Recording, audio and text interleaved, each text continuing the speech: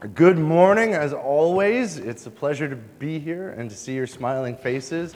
I'm looking forward to the Sunday that it's not raining, because it's been 4 Sundays in a row that it rains, and I'm like, and then we have little lighting issues going on, and it's like, darn. So we're going to get all that worked out, and some bugs and kinks. Just so you know, on the sheets in front of you for the worship service, that was last week's worship service. not this week's worship service, so that slipped through the cracks a little bit too. But regardless, we're here, and we're here to talk about Jesus, and then we're here to talk about His Word. And while the sermon text and the title, the main idea, the Bible transforms our hearts and minds for Christ, it's very, very important that you know the Bible is a tool. It's not the means of salvation. Jesus is the means of salvation, but the Bible is our tool. It's our word given down by God. And so the first week, we talked about the Bible being the indestructible and eternal truth of God. Imagine, if you will, an anvil. Tons and tons of hammers have come cracking on this anvil trying to destroy it. But the Word of God stands, and it's eternal, and it hasn't changed, and it's been over thousands of years that it's been here already.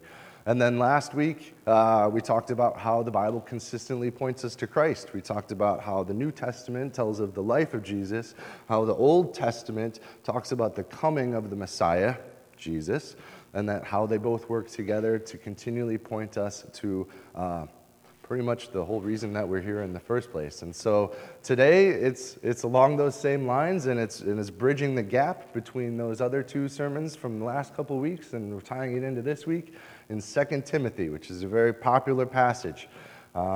Most everyone knows it to some degree if you've been to church at all before, but maybe not this way, if you will. So we need to learn a little bit more about how Jesus uses His Word, because faith comes from hearing, and hearing from the Word of God. So let's pray.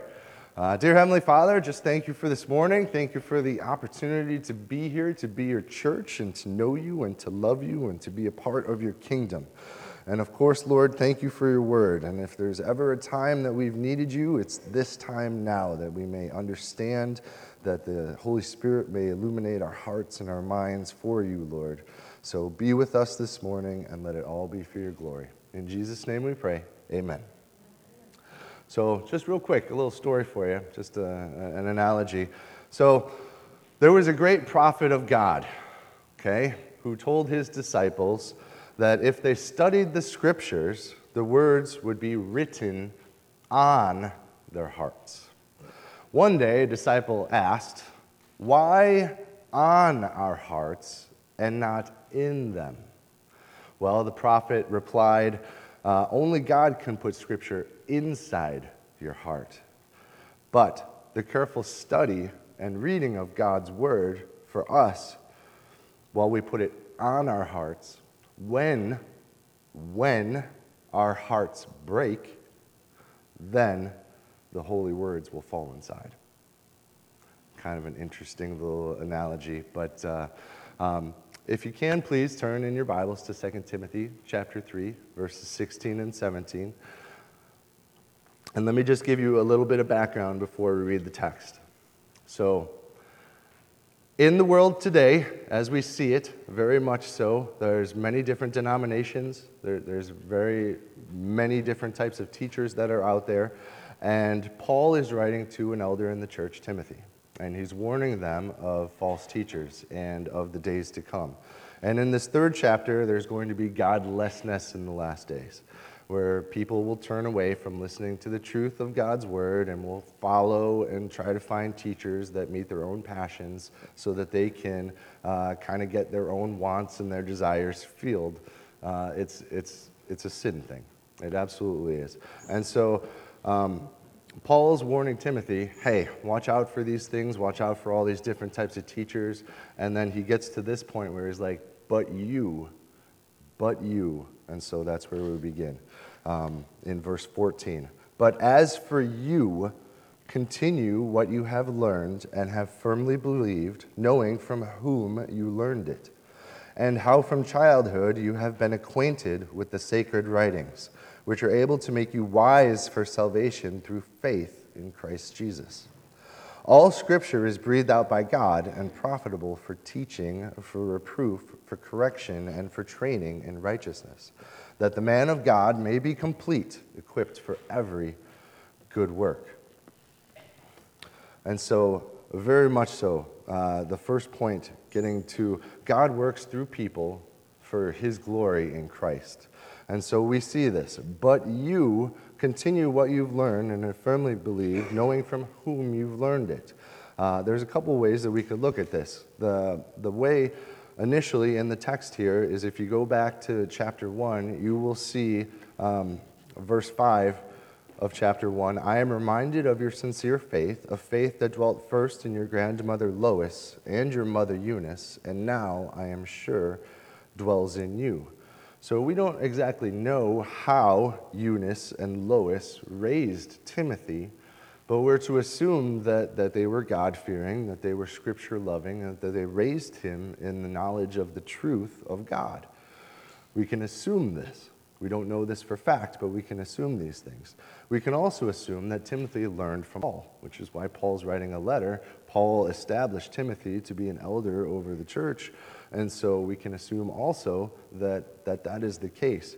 But more so, I want us to realize for our lives and our applications, have there been people in our lives that have encouraged us or admonished us or, really, reproof, correction? Have they helped train in righteousness? Have they taught us anything? And so I know that there's a considerable amount of people that could easily have led us astray just the same. But there are definitely some people in my life, and I'm guessing that in yours as well, that have really shown the love of Christ and the grace of God and the mercy of God in our lives. I've got a couple just examples, nameless stories, that there's this lady that I know that I met in my travels and endeavors, and she was telling me about a roommate that she had at one point in time. And this roommate wasn't clean, wasn't orderly, wasn't very nice to her, didn't do a lot of things, but they were both sisters in the Lord, and so there was grace and there was mercy, and there's kindness and sharing and all those different things in that. But it got to the point where the one roommate was so vehemently nasty and negative that the other roommate just had to leave for fear of being hurt, in all of this. And so that's always scary in itself. But at the same time, what she said about this other one who she was scared of was so breathtakingly amazing, because it wasn't about the bad that she had done at all.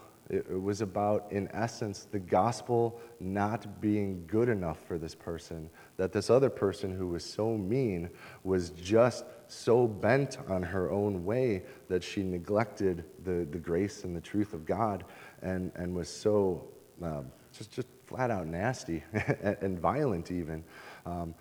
But my friend was again, so loving, and so that she was literally in tears, not because of the abuse that she went through, not because she hated this person, not because of all the normal experiences and emotions that we might have when someone mistreats us, but she was so upset because God and Jesus and the gospel wasn't good enough for this person and didn't show through, that this other person that was so nasty had to go and try and find their value and their worth in all these different things.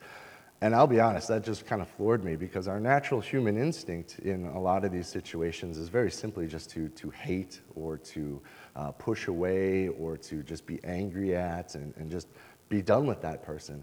But she wasn't. And she didn't want to be done with that person. She wanted that person to know the truth and to come back to Christ.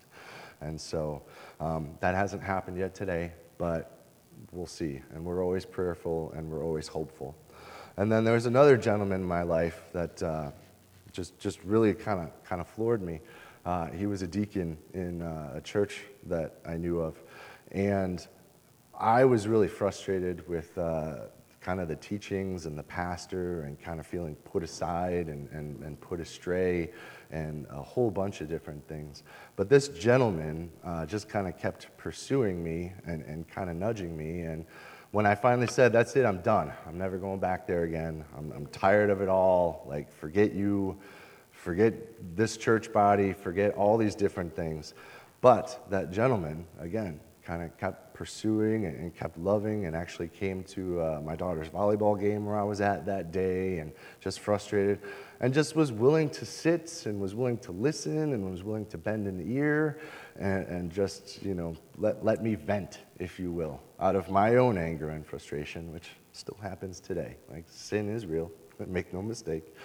But yes, and so in your lives, while these are just a couple different examples, there are certainly examples of people that can lead us astray, and that's not the point, and that's not what the text is talking about here. It's about you continuing what you have learned and have firmly believed, knowing from whom you've learned it. Think about these people whose lives have changed. Like, even in the Bible here, we have our example. We take Paul, Saul to Paul, an evil persecutor that's life has been changed by God and Christ on that road to Damascus all those years ago.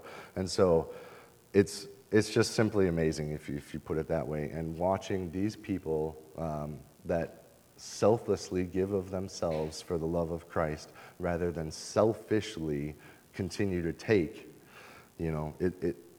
it's completely countercultural, and it shows that there's a difference of people in lives. And so we see that. And so I hope you all have examples in your lives of people like this, just like Timothy did with his grandmother and his mother, that, continually put the Lord up front, continually talk about Jesus, continually show the grace, the mercy, the love, the goodness, the kindness, all those things that are the fruit of the Spirit. And so on to the second point, which is just simply verse 15. I know it says 15 and 16 on the back, but it's point 2, verse 15. God speaks through the Bible, making Christ known. Okay, so look at verse 15 here. And how from childhood you have been acquainted with the sacred writings. Okay, so last week we talked pretty heavily about the Old Testament supporting and showing, the life of Christ in the New Testament, and we talked about the prophecy and how there's over 300 different prophetic quotations. I just gave you examples of 10 of them, like showing where the Messiah is born, showing how he will be born, showing what he will do, showing how he will come into Jerusalem, showing how he will die, all these different things. The Bible continually points us to Christ in everything and the fulfillment of the Old Testament prophecies. And so this is really important. This is really important if you want to know who you are, but more so if you want to know who Christ is, who God is, and then who we are in light of who God is and who Christ is, and how they work and they gel together. But more so, the sacred writings will make you wise for salvation in Christ Jesus. And so this is why the gospel is always of first importance in everything, and that's also why it's the first name of our church, because hearing the gospel brings new life through the Bible, growing his church. And so wise for salvation in the gospel. So there's a lot to know. I forget which theologian of age said it in the past, but very simply, the gospel is so simple that a child can understand it, that Jesus Christ came and died for your sins, okay? But the gospel is also so complicated that men have donated, or committed, not donated, committed their entire lives to the study of Scripture. And there are some gentlemen who have, I keep saying donated. Why would they donate anything? I'm going to donate my time to this. No, they committed their lives to one simple book of the Bible. And so this is what they do to understand word by word and phrase by phrase. And so I just want to throw this out there for you. The gospel is exceedingly huge, and there is a lot to know, especially just about what God has done. So we did a series about a year ago, 10 Facets of the Gospel. And so these words are all words that as Christians we ought to know to some degree to understand fully and to continue to learn what God has done. And so that is predestination, election, propitiation, regeneration, adoption, redemption, reconciliation, sanctification, justification, and the glorification of the saints. And all of these are in Christ, and all because of Christ, and all of the gospel. Like, we could spend a lot of time. Like, each one of those words, we could probably do very simply an entire sermon series on. Justification is about being declared righteous, whereas we've talked about redemption, which is being bought back with the costly price of what Christ has done. And then there's reconciliation, that we might actually have peace with God because we're at enmity with him in our sins, because we have a holy, holy, holy Creator, and in him is no darkness at all, yet within us there's plenty of darkness to go around. In fact, we like to share it. Sometimes willingly, sometimes unwillingly, but we like to share it because there's just so much in us, and it's just us, just the way that we are. And so that's just kind of the nature of it. And so there's very much, and of course, God speaking through the Bible in all of these facets, in all of this. Like, we look at the Old Testament as a general whole. We've got the first 5 books, which are the law. Then we have the wisdom literature. Then we have the poetry. Then we have the prophetic literature in there. Then we have narratives. Then we have historical narratives. And all of these things that have happened in the past, like, we need to understand this too, that either this is the entire truth and the centrality of who God is, or this is a completely bogus book and it's not worth anybody's time. But I would, again, greatly lean toward the first thing, because we've talked about how this is the indestructible and eternal truth of God. And much like all the other ancient literature that's out there, this book has stood the test of time, whereas the other literature has all gone by the wayside, and it's very hard to find, and things like that. You think about the old famous man Homer, who did the Odyssey and the Iliad and things like that. Like, there were only a couple copies of that found, whereas the New Testament alone, there were over 17,000 copies of the New Testament found in the antiquities. So the farther we go back, like, it's still just more and more and more and more and more prevalent. And so again, this point, very similar to the entirety of last week's sermon, is the fact that God speaks through the Bible, making Christ known about this. And as we continue to learn and to know more and more about our Lord and Savior Jesus Christ, it continues to change our hearts and our minds for Christ. And remember also that when we talk about the heart and the mind, we're talking about ancient Jewish culture, the heart being the epicenter of everything that you are. It's not just the simple love faction or things like that. It is the entirety of your being. And so the Bible transforms our entire being and our thoughts and our actions and everything else that goes along with that for Christ. And so it does us well to spend time in this, and we're going to get to this in the next point, but there's so much that goes on in this, and I don't want it to be law or moralism or legality or anything like that for you. My great hope and my great prayer is that the word is joy for you, as God has made it joy for me to speak of, to stand here, to do something I've never really thought of or wanted to do before in my life, but was called to do this. And then it's just, it's a continual growing in affection, and it's a sanctification by the Holy Spirit. It's being made holy in Christ's likeness. And so the Bible being the tool, because faith comes from hearing, and hearing from the Word of God. And so point 3, verse 16 and 17. God changes lives for Christ, but if you know me and if you've been around me, I tell people this all the time. Jesus changes lives. Like, I'm not going to beat around the bush. Jesus changes lives. Like, let's not mince words or anything like that. And so we look at this first part, and this is where many men have talked about this. All Scripture is breathed out by God and profitable. And I want to stop there real quick. So all Scripture being breathed out by God. We, again, covered this last week when we talked about how Peter was an eyewitness to these events. So we have the eyewitness events talking about the the life of Christ and the coming of Christ. We have the Old Testament and the Scriptures, and when he says all Scriptures here, he is referring to the New Testament as well as the Old Testament in this, and so it continually points us to Christ, right? And so all Scripture is breathed out by God, and it's this eternal book, and if it wasn't a supernatural eternal book, many men would have destroyed it long ago because of all the persecutions and the sufferings, and you think about what happened in the Roman Empire early on and what Christians had to endure and things of that nature. Like, this book should be destroyed. It should be burned in a gazillion fires that they've had over the years of Bible burnings and things of this nature that we talked about last week. But I want you to think about it this way at the same time, and I hope the Holy Spirit will convict you and challenge you.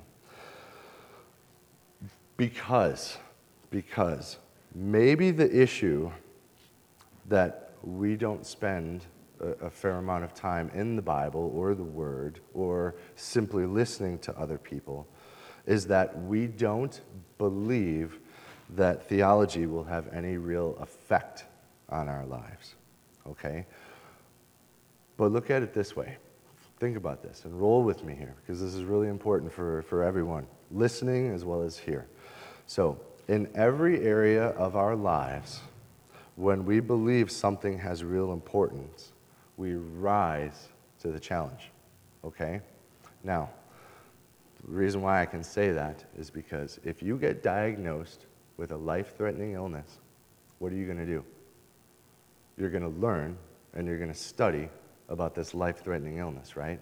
If you get diagnosed with cancer and you're listening to a guy talk, he's going to talk over you. You're not a doctor. You don't know medical terminology. You don't understand it. You're like, holy cow, this is happening to me.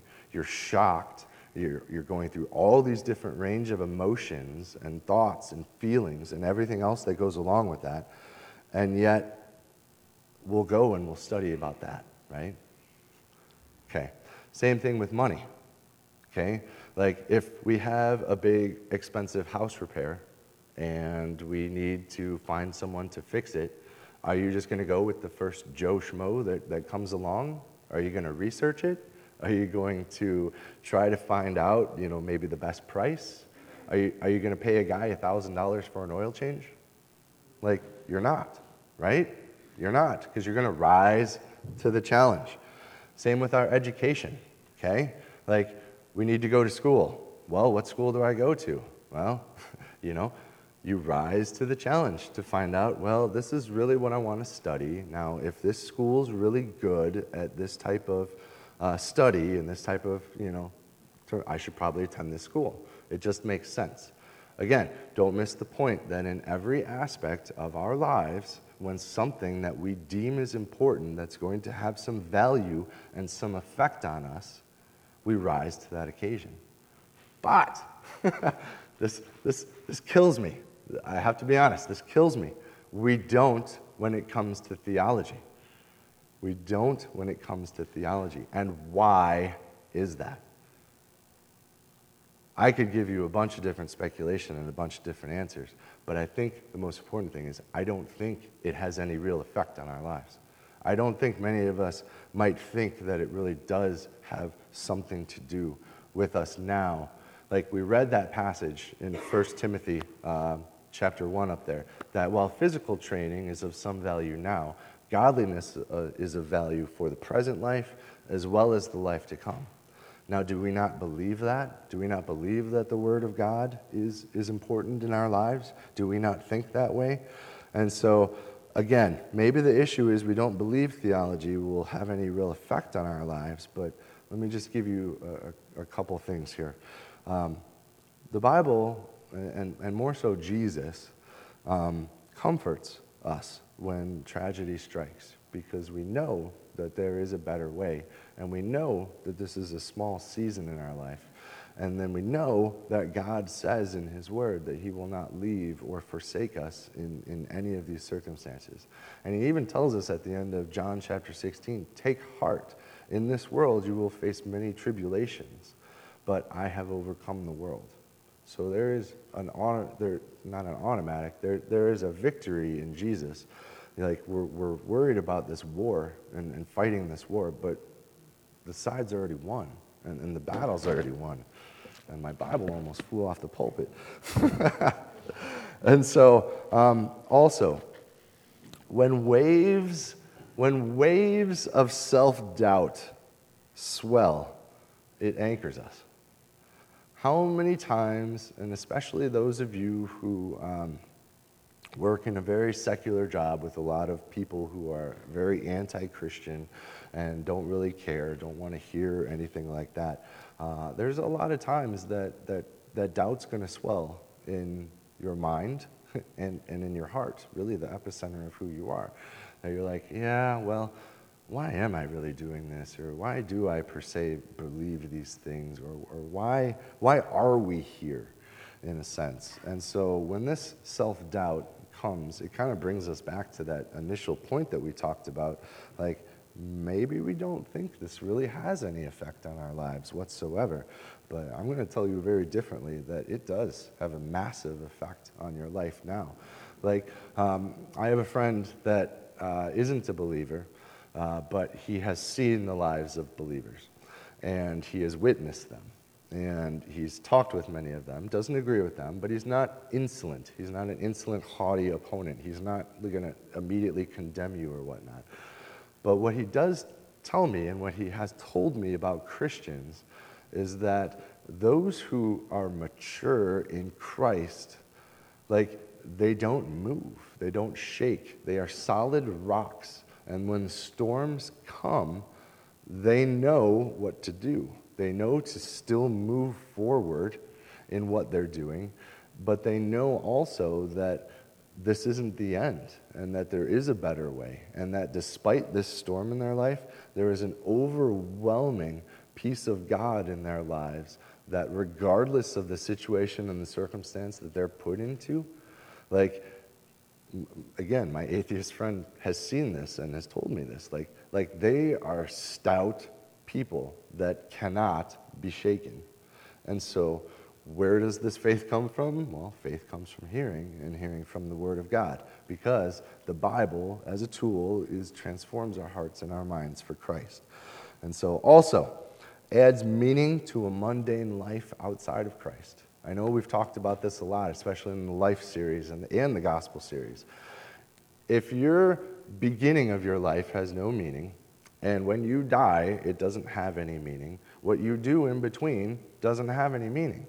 You've completely taken the purpose of man out of life, and that everyone should just be willy-nilly and just do whatever they want. Sing Kumbaya, if you will. But that's not the case. There are laws. There is a way. There is a design, and we know this. And so the Bible, in Christ, gives us purpose and meaning. And it also gives us substance and purpose for what we do every day, which is work, as well as rest. It gives us purpose for those, that there is a meaning. And then lastly, gives you the ultimate hope of God's kingdom in which to persevere and to walk towards. And again, I remind you that secular hope is nothing more than a wish, but biblical hope is confident expectation in Christ. And the power of that hope rests in the character of Christ, not in the flippant hope that we call a wish in the world. Like, I hope. So, I hope in Christ.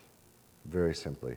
And so, again, now we come to the bigger words of the teaching, the reproof, the correction, and the training in righteousness.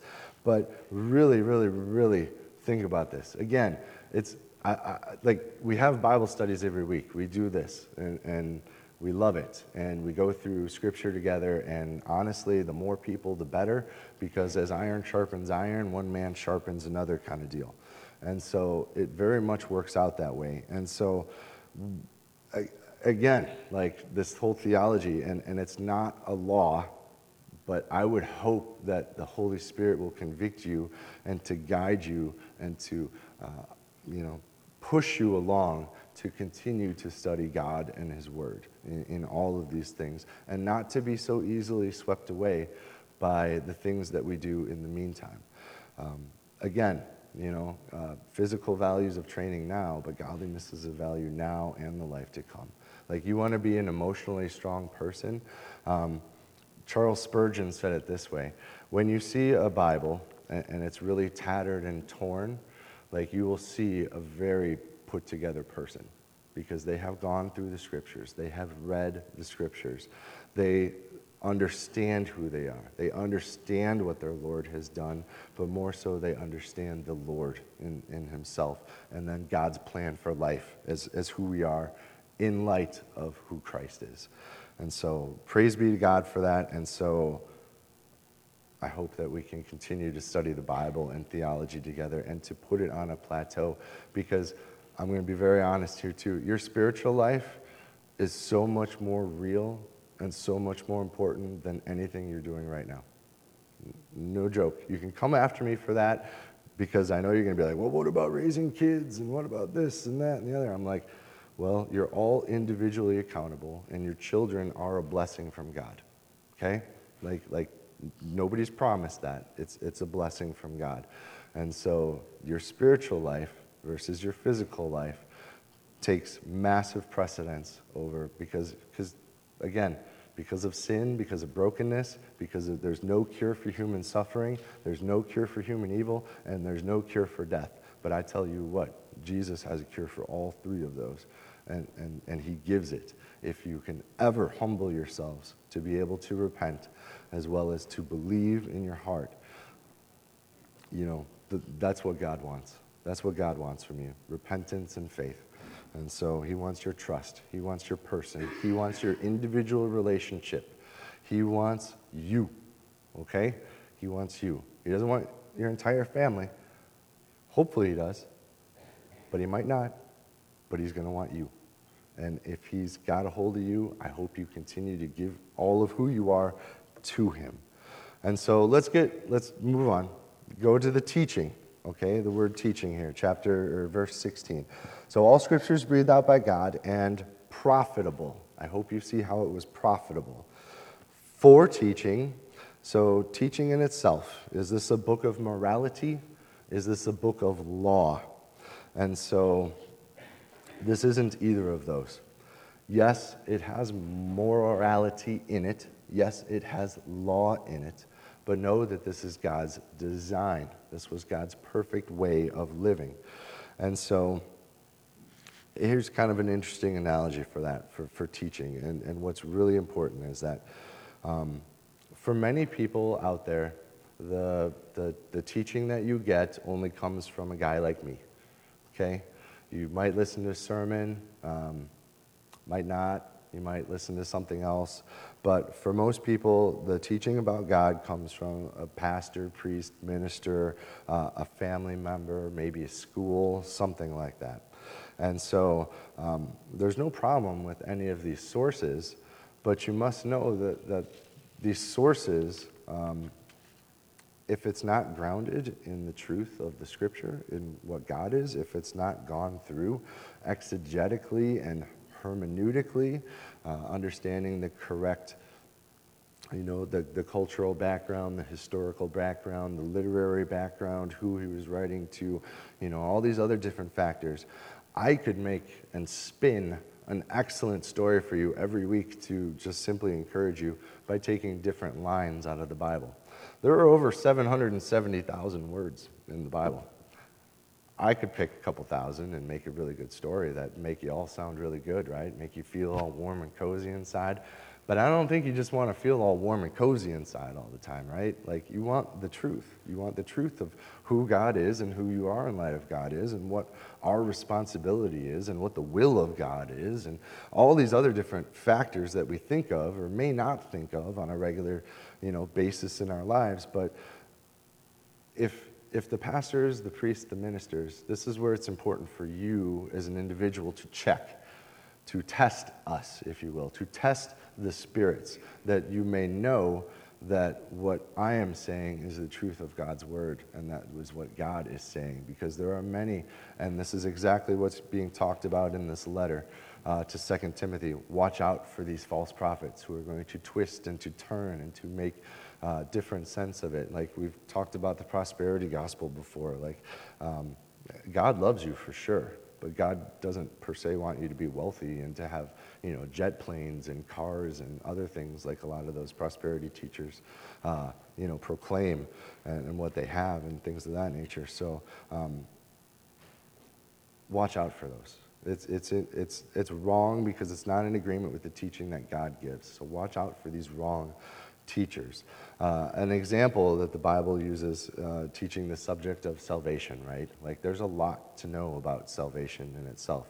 Again, very simple that a child can understand it. Well, Jesus died for my sins, but also very complex that men have dedicated their entire lives to understanding the scriptures and understanding the gospel and so on and so forth. So Romans 10:9 says that if you confess with your mouth that Jesus is Lord and believe in your heart that God raised him from the dead, you will be saved.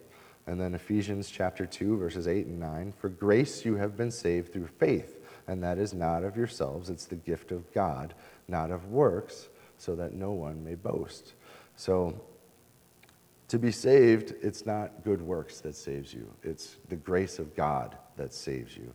It's the knowledge of God, to believe that Jesus is Lord and that God raised him from the dead. Now, if your school, your pastor, your family supports something else, like whose teaching are you going to follow? Or again, are you going to follow God's teaching, or are you going to follow some guy's teaching? Like, because it could be completely misleading or led astray or not Christ-honoring, not God-glorifying. I could totally leave you in legalism, telling you that you have to do these things if you want to make God happy. Or I could completely put you in lawlessness and be like, well, Jesus did it all, so like we can just go on and do whatever the heck we want to do when we want to do it and not have to worry about anything, right? But neither of those are the correct answer, because there is a way, there is a pattern, there is a path, there is the way, the truth, and the life, and he came to us as a person in Jesus, okay?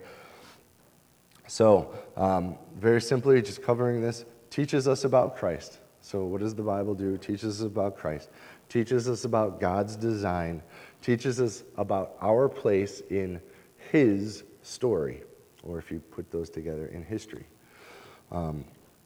Teaches about the dangers of the world and sin, and it also teaches us about the true sacrificial love and God's plan of redemption for the creation that he loves and the gospel in Christ Jesus. And so, very quickly, reproof. Moving on so that you understand what this word is. So, you've been led to think that I have to do these things that in order to get salvation, okay? I have to do these works. I have to move on and to do these things. But, as we just learned from that it's not about works. It's about what God has done in the person and character of Jesus Christ. And so, as an example here, I took Ephesians 4:31 and then 4:32, an example to go through it. So reproof. Ephesians 4:31 says, let all bitterness and wrath and anger and clamor and slander be put away from you along with all malice. So if I am bitter, if I'm wrathful, etc., the Bible tells me that this is wrong. Probably doesn't come as a surprise to anybody. And do you know why it's wrong? Okay? We'll be like, well, it's kind of wrong sometimes.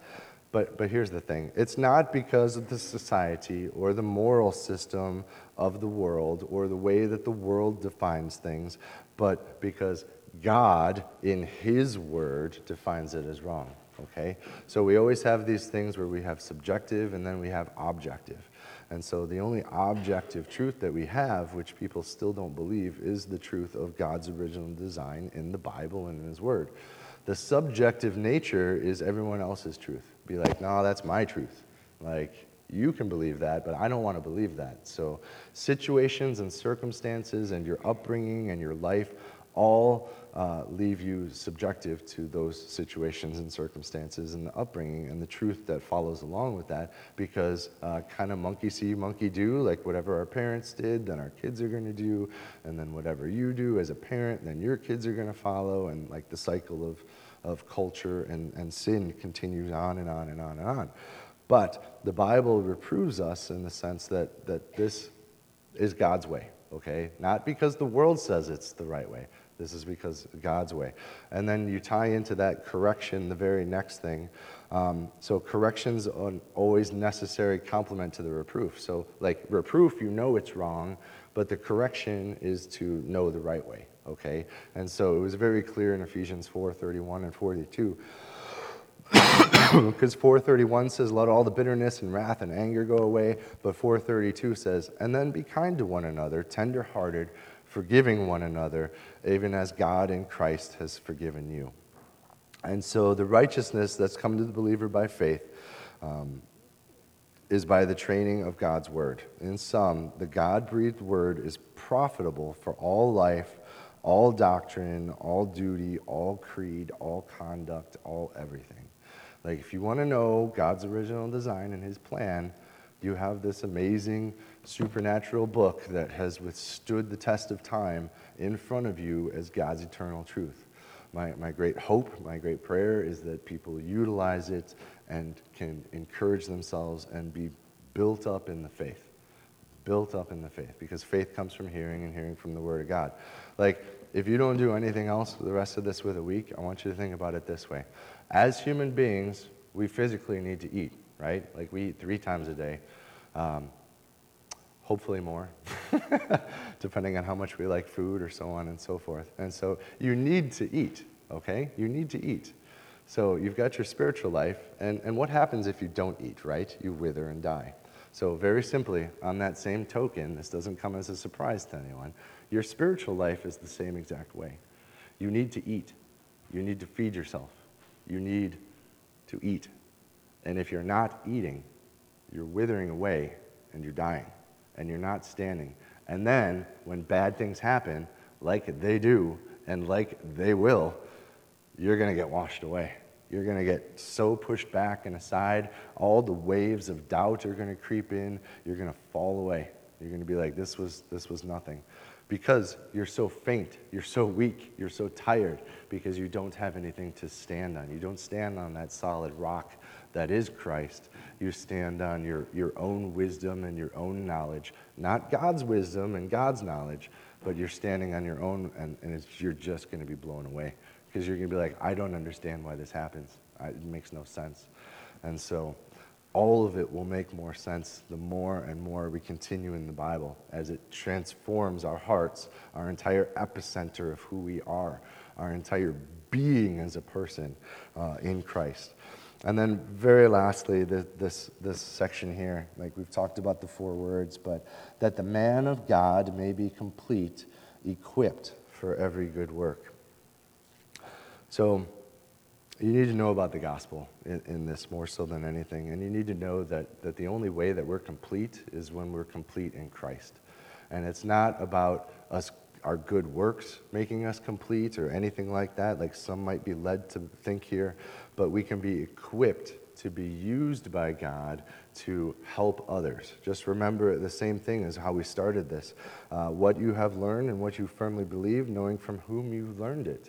Like, it is a great blessing to be used to encourage other people in our lives, right? Like, the Bible says it's better to give than to receive. And so to be used and to give of yourself and to be a beacon of light, to be the salt and the light of the earth and the world and everything else, we need to be complete in Christ. Let me just bring it all back down again. We need to be complete in Christ. You are not complete unless we are in Christ, because there is a gigantic hole in your heart that you don't know how to fill. You're going to try to fill that gigantic hole with relationships. You're going to try to fill it with drugs. You're going to try to fill it with your career. You're going to try to fill it with money. You're going to try to fill it with countless things. And it's going to be your idol. And when someone takes that idol away from you, you're going to hate them, and you're going to want to kill them, because that is who you are. It's your identity as a human being. But I encourage you to get your identity in Christ, to not have your identity wrapped up into your work or your family or your children or things like that, because all these things are going to fail you at some point in time or another.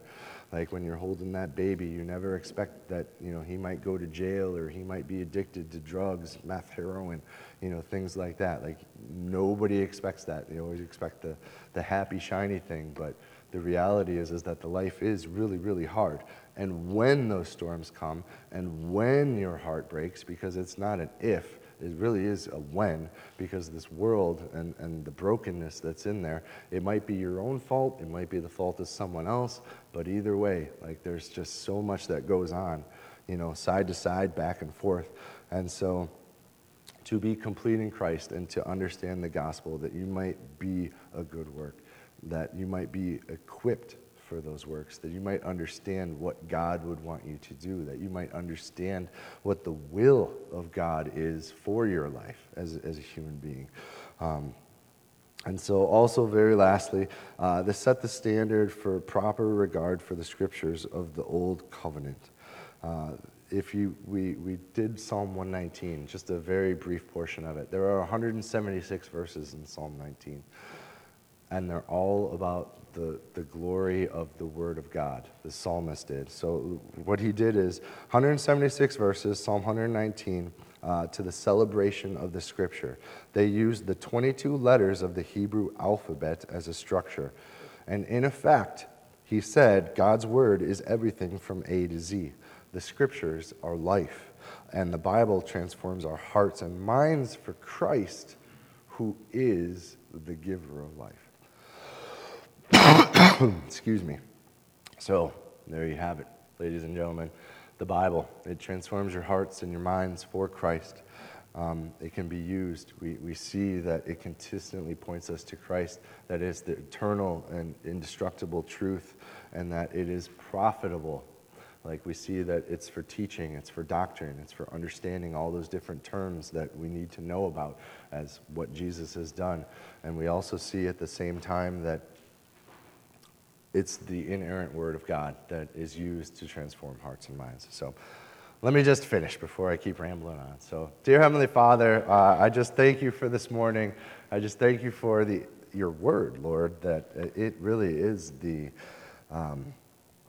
all-encompassing knowledge of life. Like, sure, Lord, I understand that it doesn't answer every question, but at the same time, very much, it is useful for us, and it is useful for our lives now. And so I hope that the Holy Spirit has convicted those that are listening, both here and there and in the other states, that we need you, Lord, and that we need your word, and that we look for your blessing, because this world is hard without you, Lord. And so we give you our thanks and our praise, and just let us sing your glories, Lord. In Jesus' name we pray. Amen.